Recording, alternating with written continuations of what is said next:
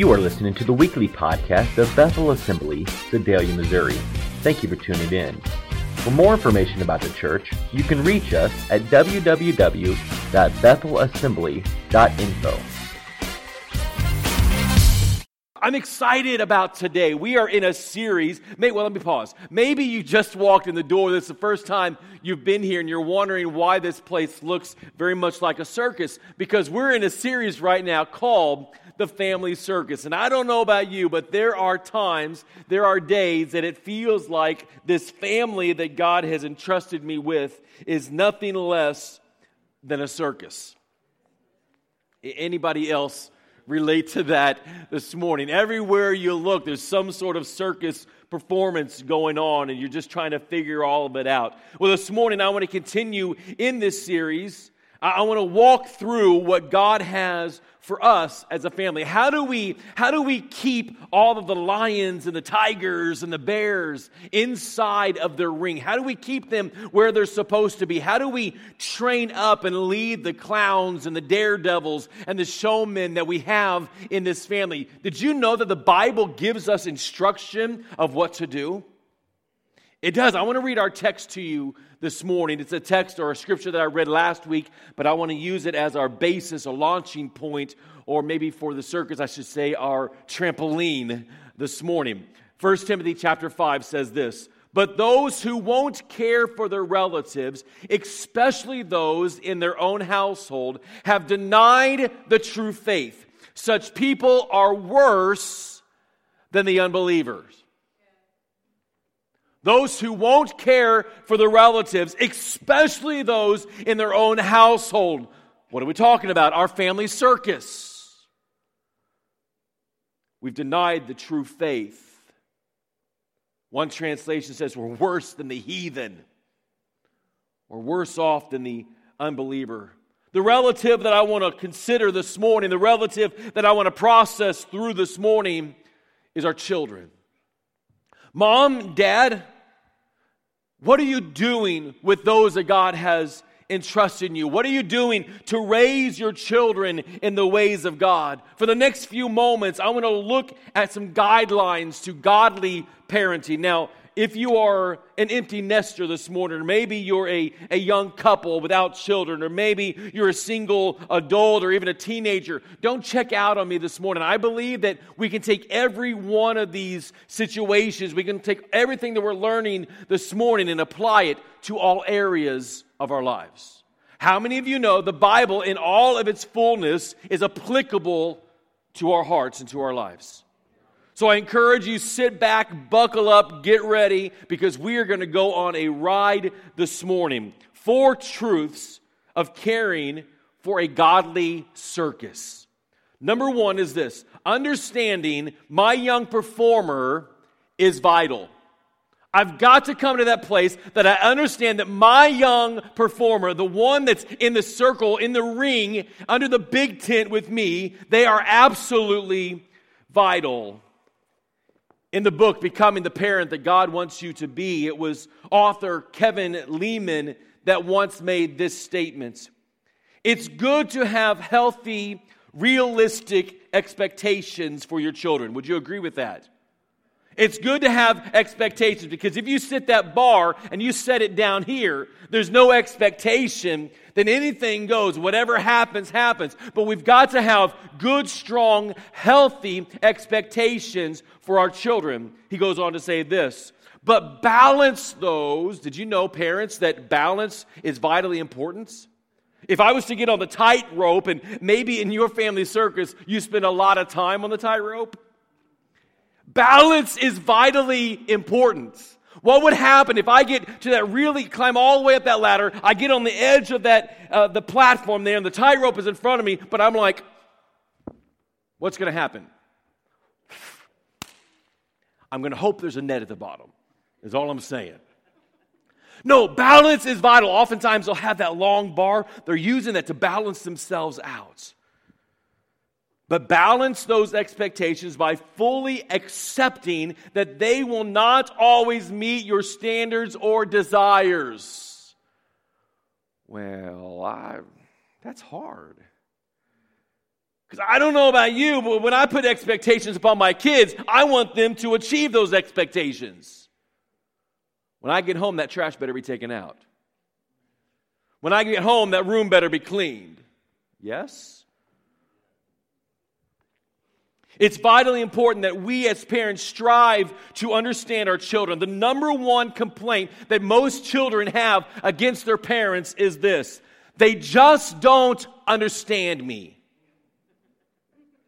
Most kids will say, my parents just don't get it. Things are different now than when they were a kid back in the Stone Age.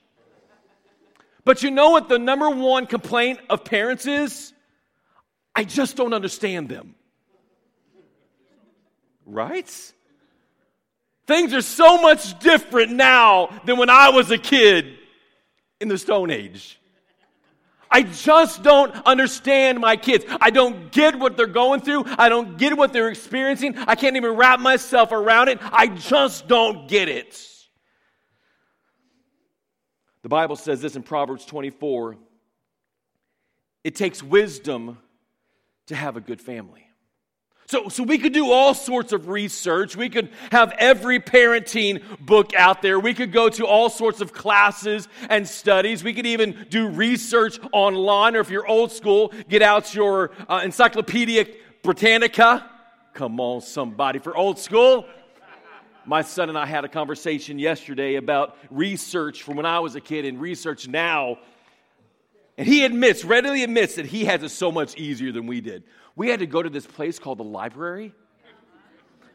I know, you might know it as a museum. And then we had to go to this card catalog and read the Dewey Decimal System. And we had to know what those numbers and dots all meant. And we'd have to go to that section and find that book or find that encyclopedia or find that information. And then we would spend hours in that big, massive stack of books that we have, right? And what do? Google. 2 seconds later, 2.4 if it's really slow speed. They've got all of the answers and everybody's opinion. But if you have wisdom, if you've wrapped yourself around this idea of parenting, the Bible says you're going to have a good family. But he goes on to say this, and it takes understanding to make it strong.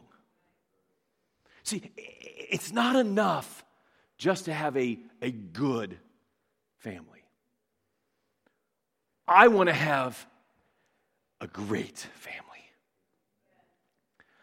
I'm talking about the kind of family that when the winds begin to blow and when the floodwaters begin to come in and when the frustrations and the disagreements occur in the household, my family is not just a good family, but they're able to stand strong and solid and put their feet down and say, you know what? No matter what happens, no matter what goes on, no matter what we experience, we're going to make it through it. Why? Because we're strong.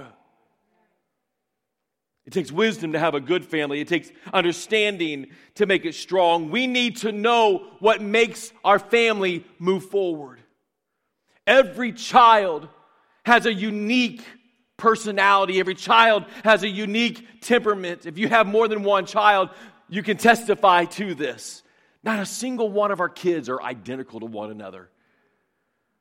How you reason with them has to be different.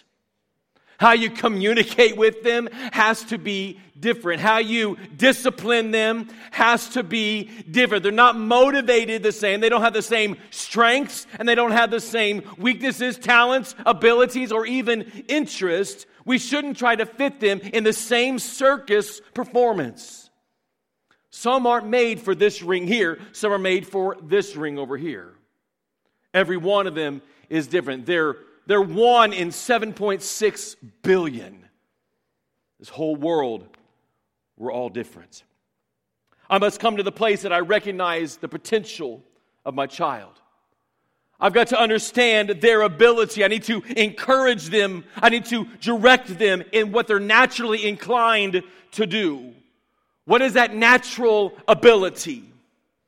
What is that natural talent that they have? Can I just speak honestly for a moment? Parents, don't try to live out your dreams in your child.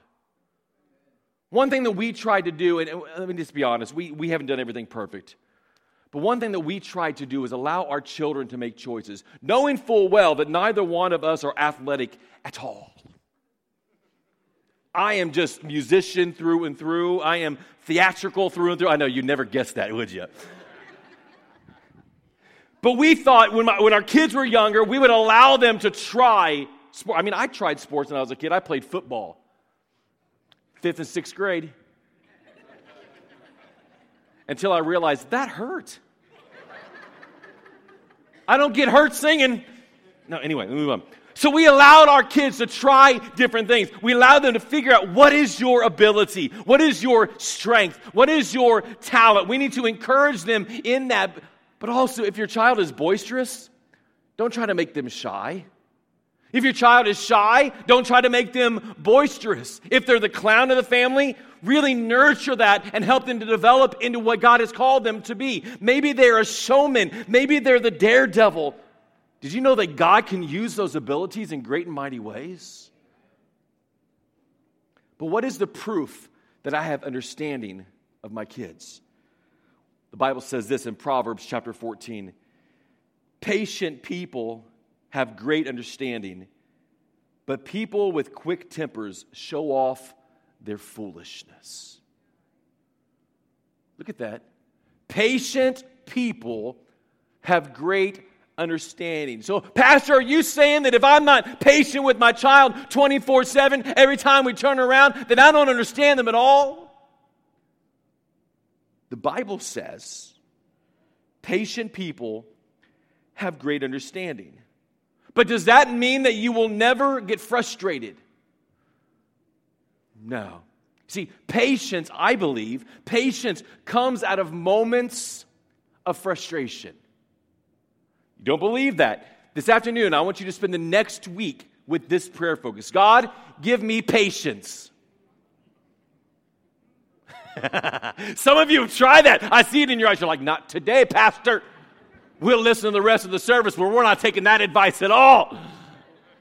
You begin to ask God for patience. You begin to cry out, God, give me patience. And day after day, you say, God, give me patience. Guess what? He's going to give you opportunity to learn patience. It may come in the bodily shape of a 2-year-old. But he'll give you patience. Patient people have great understanding, but people with quick tempers show their foolishness. It may not be easy, but it's vital. It's vital that you take the time to work toward patience with those in your household. Number 2, discipline must play a role in the training. See, training is what we are doing from the moment we bring that child home. The Bible tells us, train up a child. That's our role as the ringmaster. We learned last week that we're the ringmaster. Mom, Dad, we're the ringmaster. Our role is to train up our children. Help them become productive parts of society. It's not we coddle them and hold over them and helicopter over them until suddenly they're 18 and then we open up the door and we do this. I was listening to, wow.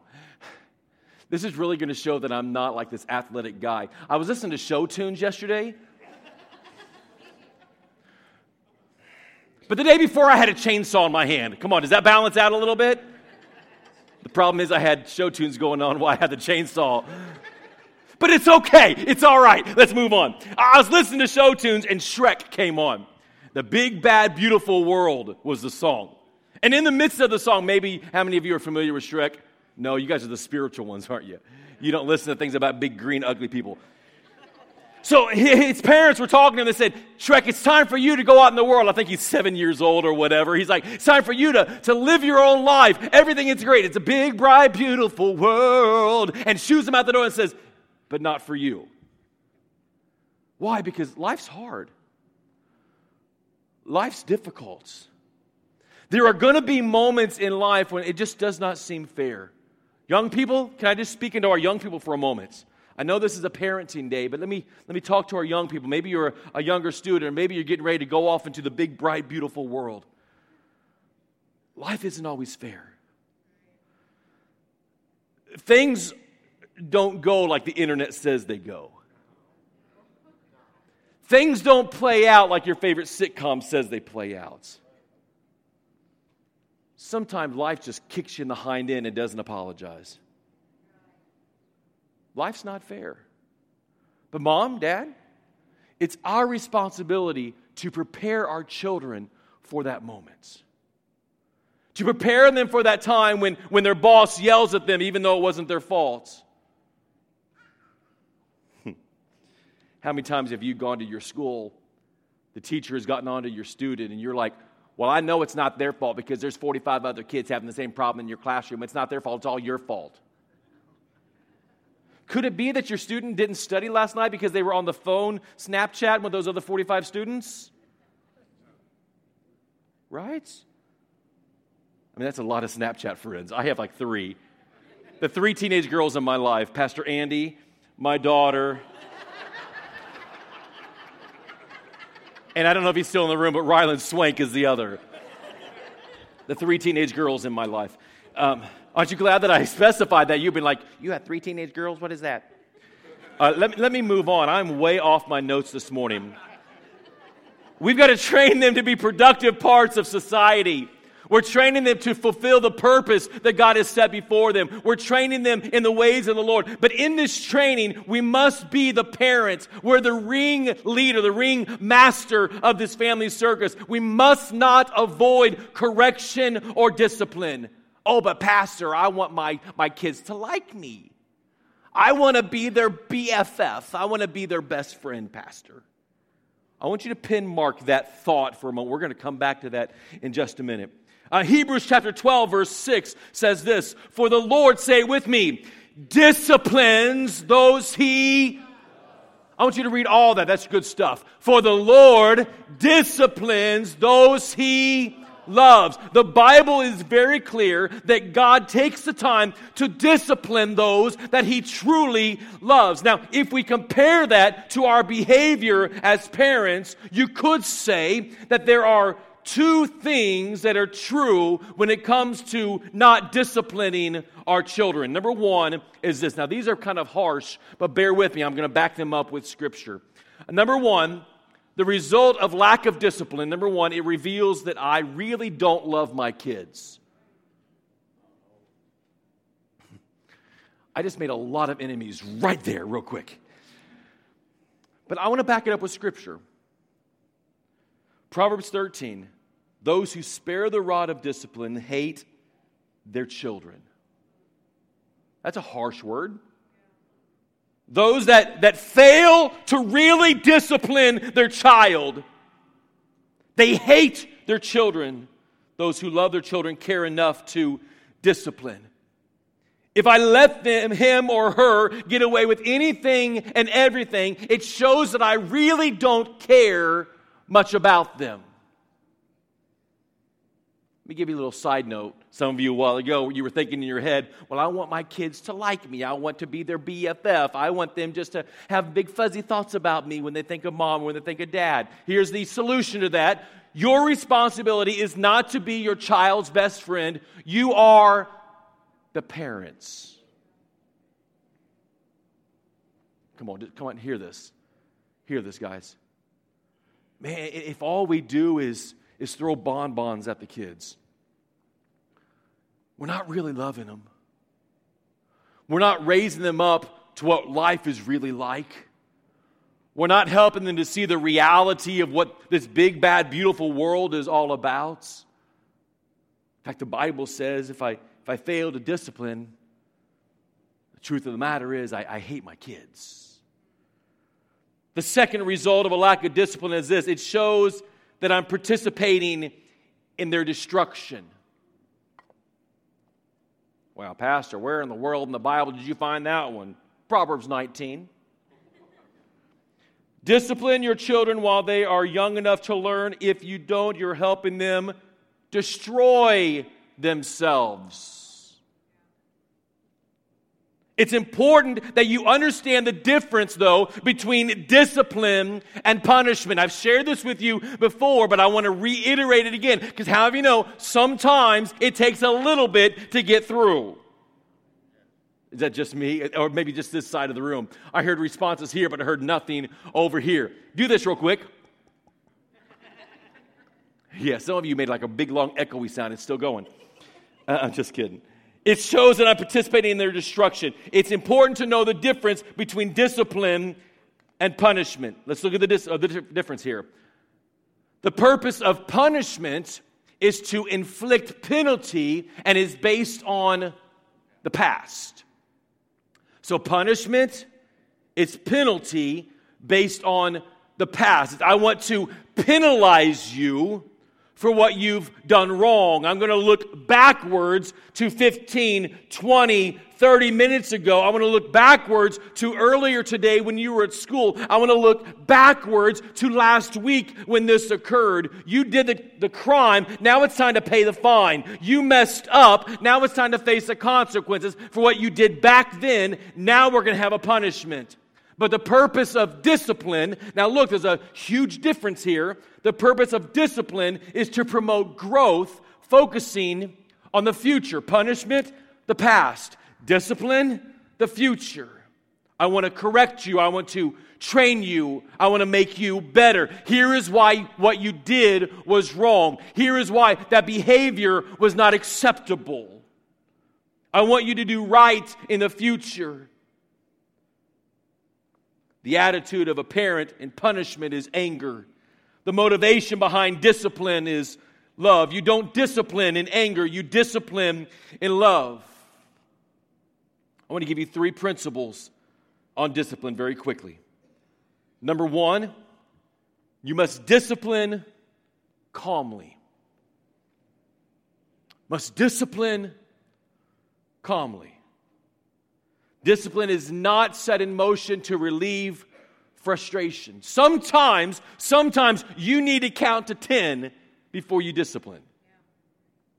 Because sometimes you've had it up to about right here and one more word out of their mouth and that top's going to go. Right? I mean, you are moments away from self-destruction, and you just want, with all that is in you, to take that child and go, "What are you thinking?" Sometimes you need to count to 10. You need to get a breather. You need to get yourself under control. You need to discipline calmly. It's not to relieve frustration. Proverbs 29 says this, "Fools vent their anger, but the wise quietly hold it back." It is foolish to discipline your child in anger. You're only hurting them and you're hurting yourself in the long run. Look at Ephesians chapter 6. Parents, do not treat your children in such a way that makes them angry. Instead, raise them with Christian discipline and instruction. What is Christian discipline and instruction? I believe it's based off of who God is. And God, by definition, is what? Love. Raise them, train them, encourage them with Christian discipline, with love-enhanced discipline and instruction. One translation says it this way: don't keep on scolding and nagging your children, making them angry and resentful. Anybody in here like to be nagged? No. None of us like to be nagged. Nagging does not work. Your kids don't like it any more than you like it, so don't do it. Don't be that nag. Look at the second one, discipline quickly. Now, I know it sounds a little bit like a contradiction. A moment ago I said you might need to count to 10. Well, sometimes you need to count to 10, but discipline quickly. Do not use this phrase, "Well, just wait till your father gets home." Or, "When your mama gets home, she's going to ruffle your feathers, I'm just telling you." Whatever you need to do, do it quickly. But discipline ought to be shared. Not one person in the family should be the heavy hand and the other one is just kind of behind the scenes. Both of you need to share this discipline responsibility together, because guess what? The Bible says, when you're married, the two become one. You are the parents. Husband and wife together, working together to raise up this next generation, to raise up your children. You must work in unison together with one purpose and with one goal. Number 3, discipline sparingly. What do I mean by this? I mean, don't be continuously coming down. That borderline's on nagging. You don't discipline all the time. You get more effect out of this if you don't do it continuously. Look at this, Colossians 3. Fathers, don't scold your children so much that they become discouraged and quit trying. Well, there's just no hope. There's nothing I can do to please them, because every time I turn around, every time I even take a breath, I took a breath wrong. Sometimes your kids start feeling that way, because all you've done is come down on them. We've got to find that balance in life. Look at our third truth. Love must continuously be given. What are our 3 points so far? Number 1, understanding my young performer is vital. Number 2, discipline must play a role in training. And now number 3, love must continuously be given. 1 John chapter 3 says this, see how much love our Father loves us. Let me read that again. See how very much our Father loves us. He calls us His children, and that's what we are. The Bible is full of example, time and time again, of how great His love is for us. How great the Father's love is for those who call out to Him. How great the love is of the Father that He pours upon us. Every one of us in this room, I would venture to say, if you are a parent, you love your kids. Yes? Now, you may be frustrated with them this morning because you were on your way to church and they were in the back seat and they were just going at it. Do you remember the old, he's poking me, all these things? That was your kids this morning. And you even said, if you poke him one more time, I'm going to turn this car around and you're going to hope that Jesus comes back now. I mean, you have just, all right. So I want you to understand, you still love them. You may not like them right now, but you still love them. So how are you expressing that love to your children? How are you showing that to them? Probably the number one way that kids sense love is attention. Let me pause for a moment. There's another book. Oftentimes when I am performing someone's wedding ceremony, I require a book called The 5 Love Languages by Dr. Gary Chapman. I mentioned that last week, I believe. There is a children's version of that called The 5 Love Languages of Children. If you're trying to figure out how do I speak into my child's life, let me encourage you to grab this book. Take a moment, and you can get it online. Amazon's got it. You can get it probably at Hobby Lobby or any bookstore. They're going to have this book. Pick it up and read it. But I believe that one of the biggest ways that you can pour love into your child is attention. How do I know that? Because when my kids were little, if they were doing something, what did they keep saying? Dad, look at me. Dad, look at me. Dad, look at me. Dad, look at me. And I would look.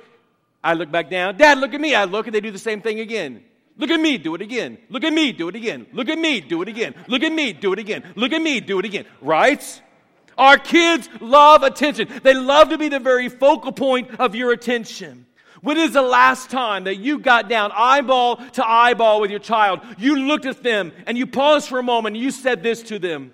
If I had it all to do over again, if I could choose any kid in the world, I would choose you. You would be my number one choice. We've got to listen. We've got to give them the attention that they need. We also have many absentee fathers. In doing some research, I discovered this. Cornell University did a study a while back. They discovered that here in America, the average father, are you ready for this? The average father per day spends 37.7 seconds communicating with his child. Here in America, 37.7 seconds of communication per day. Yet our students, our children are watching 2 to 4 hours of TV every single day. In fact, I heard a statistic this week that says they average 6 hours a day on some form of screen. Where do we think they are learning? What is training up our child? What is teaching our child moral values? What is teaching our child the way of life? What is teaching our child about God?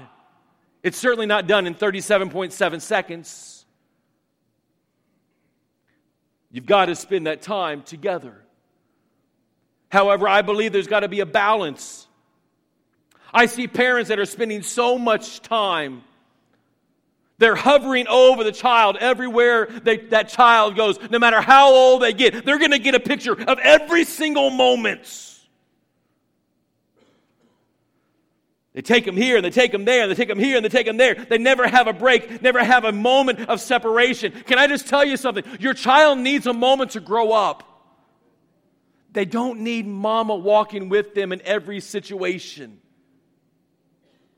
Sometimes they need to figure it out. So would you find that balance? See, you can spend not enough time, 37.7 seconds, not enough time. You can spend too much time. Oh, my son's a senior this year. I'm going to walk into his first day of his senior year, and I'm going to get pictures. I'm going to get pictures with every one of his teachers as he goes through the day. I'm going to get pictures of his locker. Oh, this is his locker. Look at that. I'm going to post it on social media. Isn't my son the cutest little guy ever? He's 18.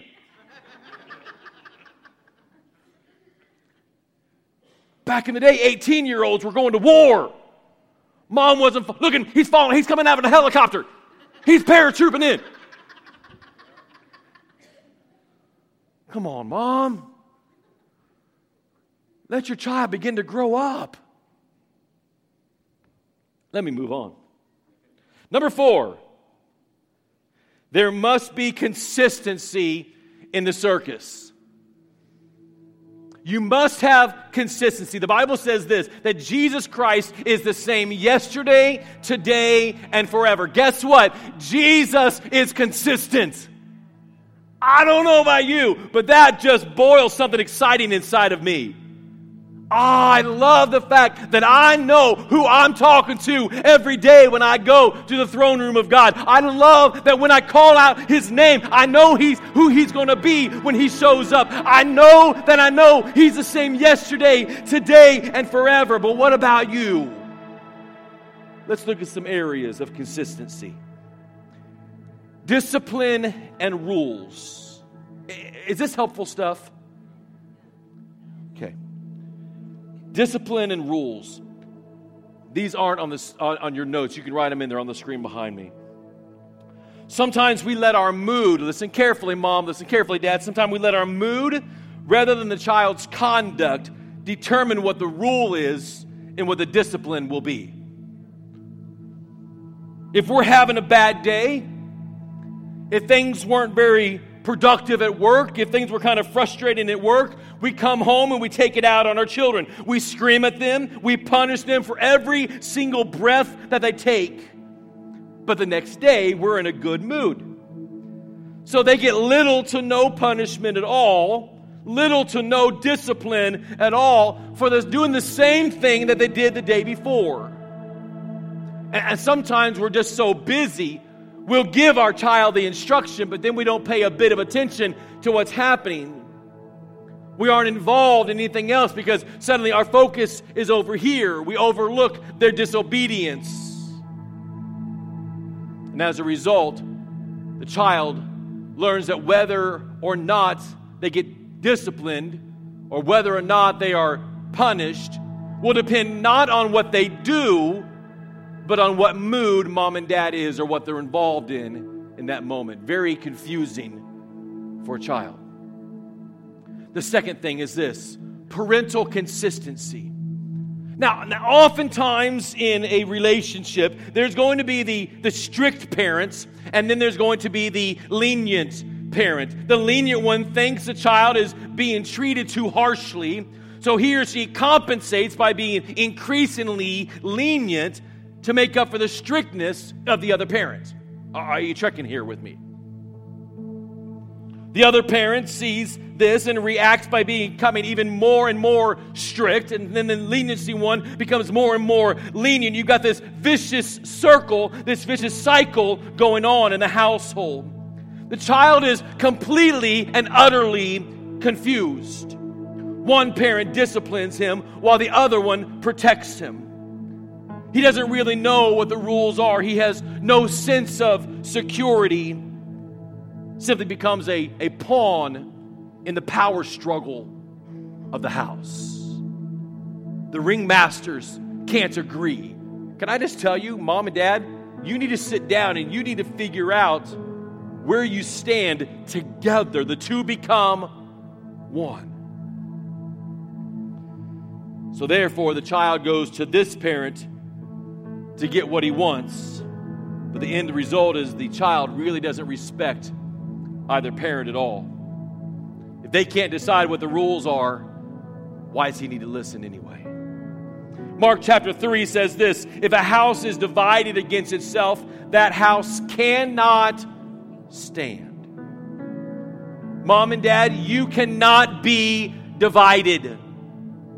You must be on the same page. You must be moving forward together. The two are one. You cannot be divided. If you're divided, you will not stand.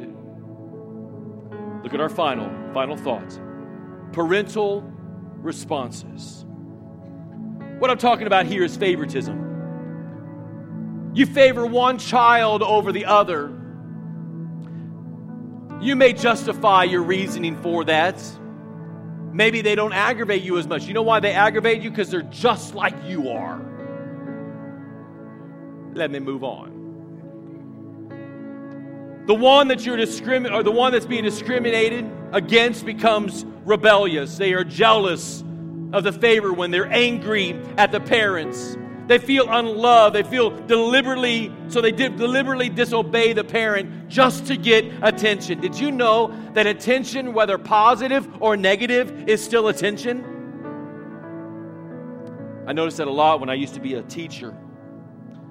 In my classroom, there were these particular students. You knew one of two groups of kids more than anybody else. You knew the overachievers, and you knew the underachievers. Those in the middle kind of got lost. It took you until about mid-semester to figure out, oh, you're in my class, third hour? Oh, okay. But these two end caps, you knew them very quickly. These were the overachievers. These are the ones that wanted to always please everybody. These are the ones that always turned their homework in like 3 days earlier. And then you had your underachievers. These are the ones that did anything and everything they could just to get attention. Because maybe at home they weren't getting attention. Maybe at home things weren't really going so hot. So they knew that if they would act up, that somebody would respond to them and they would catch their eye. These that are being discriminated against, in other words, they're not the favorites. They will do anything they can just to get your attention. But the favorite one is also hurt because they grow up thinking that the world revolves around them. And then they're thrown into this big, bad, beautiful world and they realize, wow, there is nothing revolving around me. And life is suddenly more difficult for them than it ever was before. Romans chapter 2, verse 11 says this: for God does not show favoritism. Here's the deal. You as the parent, you as the ringmaster of this family circus, you are teaching and you are training every single moment from sun up to sundown. If you have children at home, guess what? Your home is bugged. I'm not saying you have bugs. I'm saying it's bugged. They're listening to everything. They're picking up every conversation. They're picking up the details more than you'll ever imagine that they're doing. They're watching your every move. They're watching how you respond to your spouse. They're listening to how you talk on the phone. You're teaching them consistently by your example. But maybe you're here this morning, and as a parent, you're frustrated. As a parent, you're just absolutely over the top aggravated. You say, my kids are just not going the way that I think they need to go. They're just not becoming what I imagined that my kids would become. Maybe you feel, as the parent, like a total failure.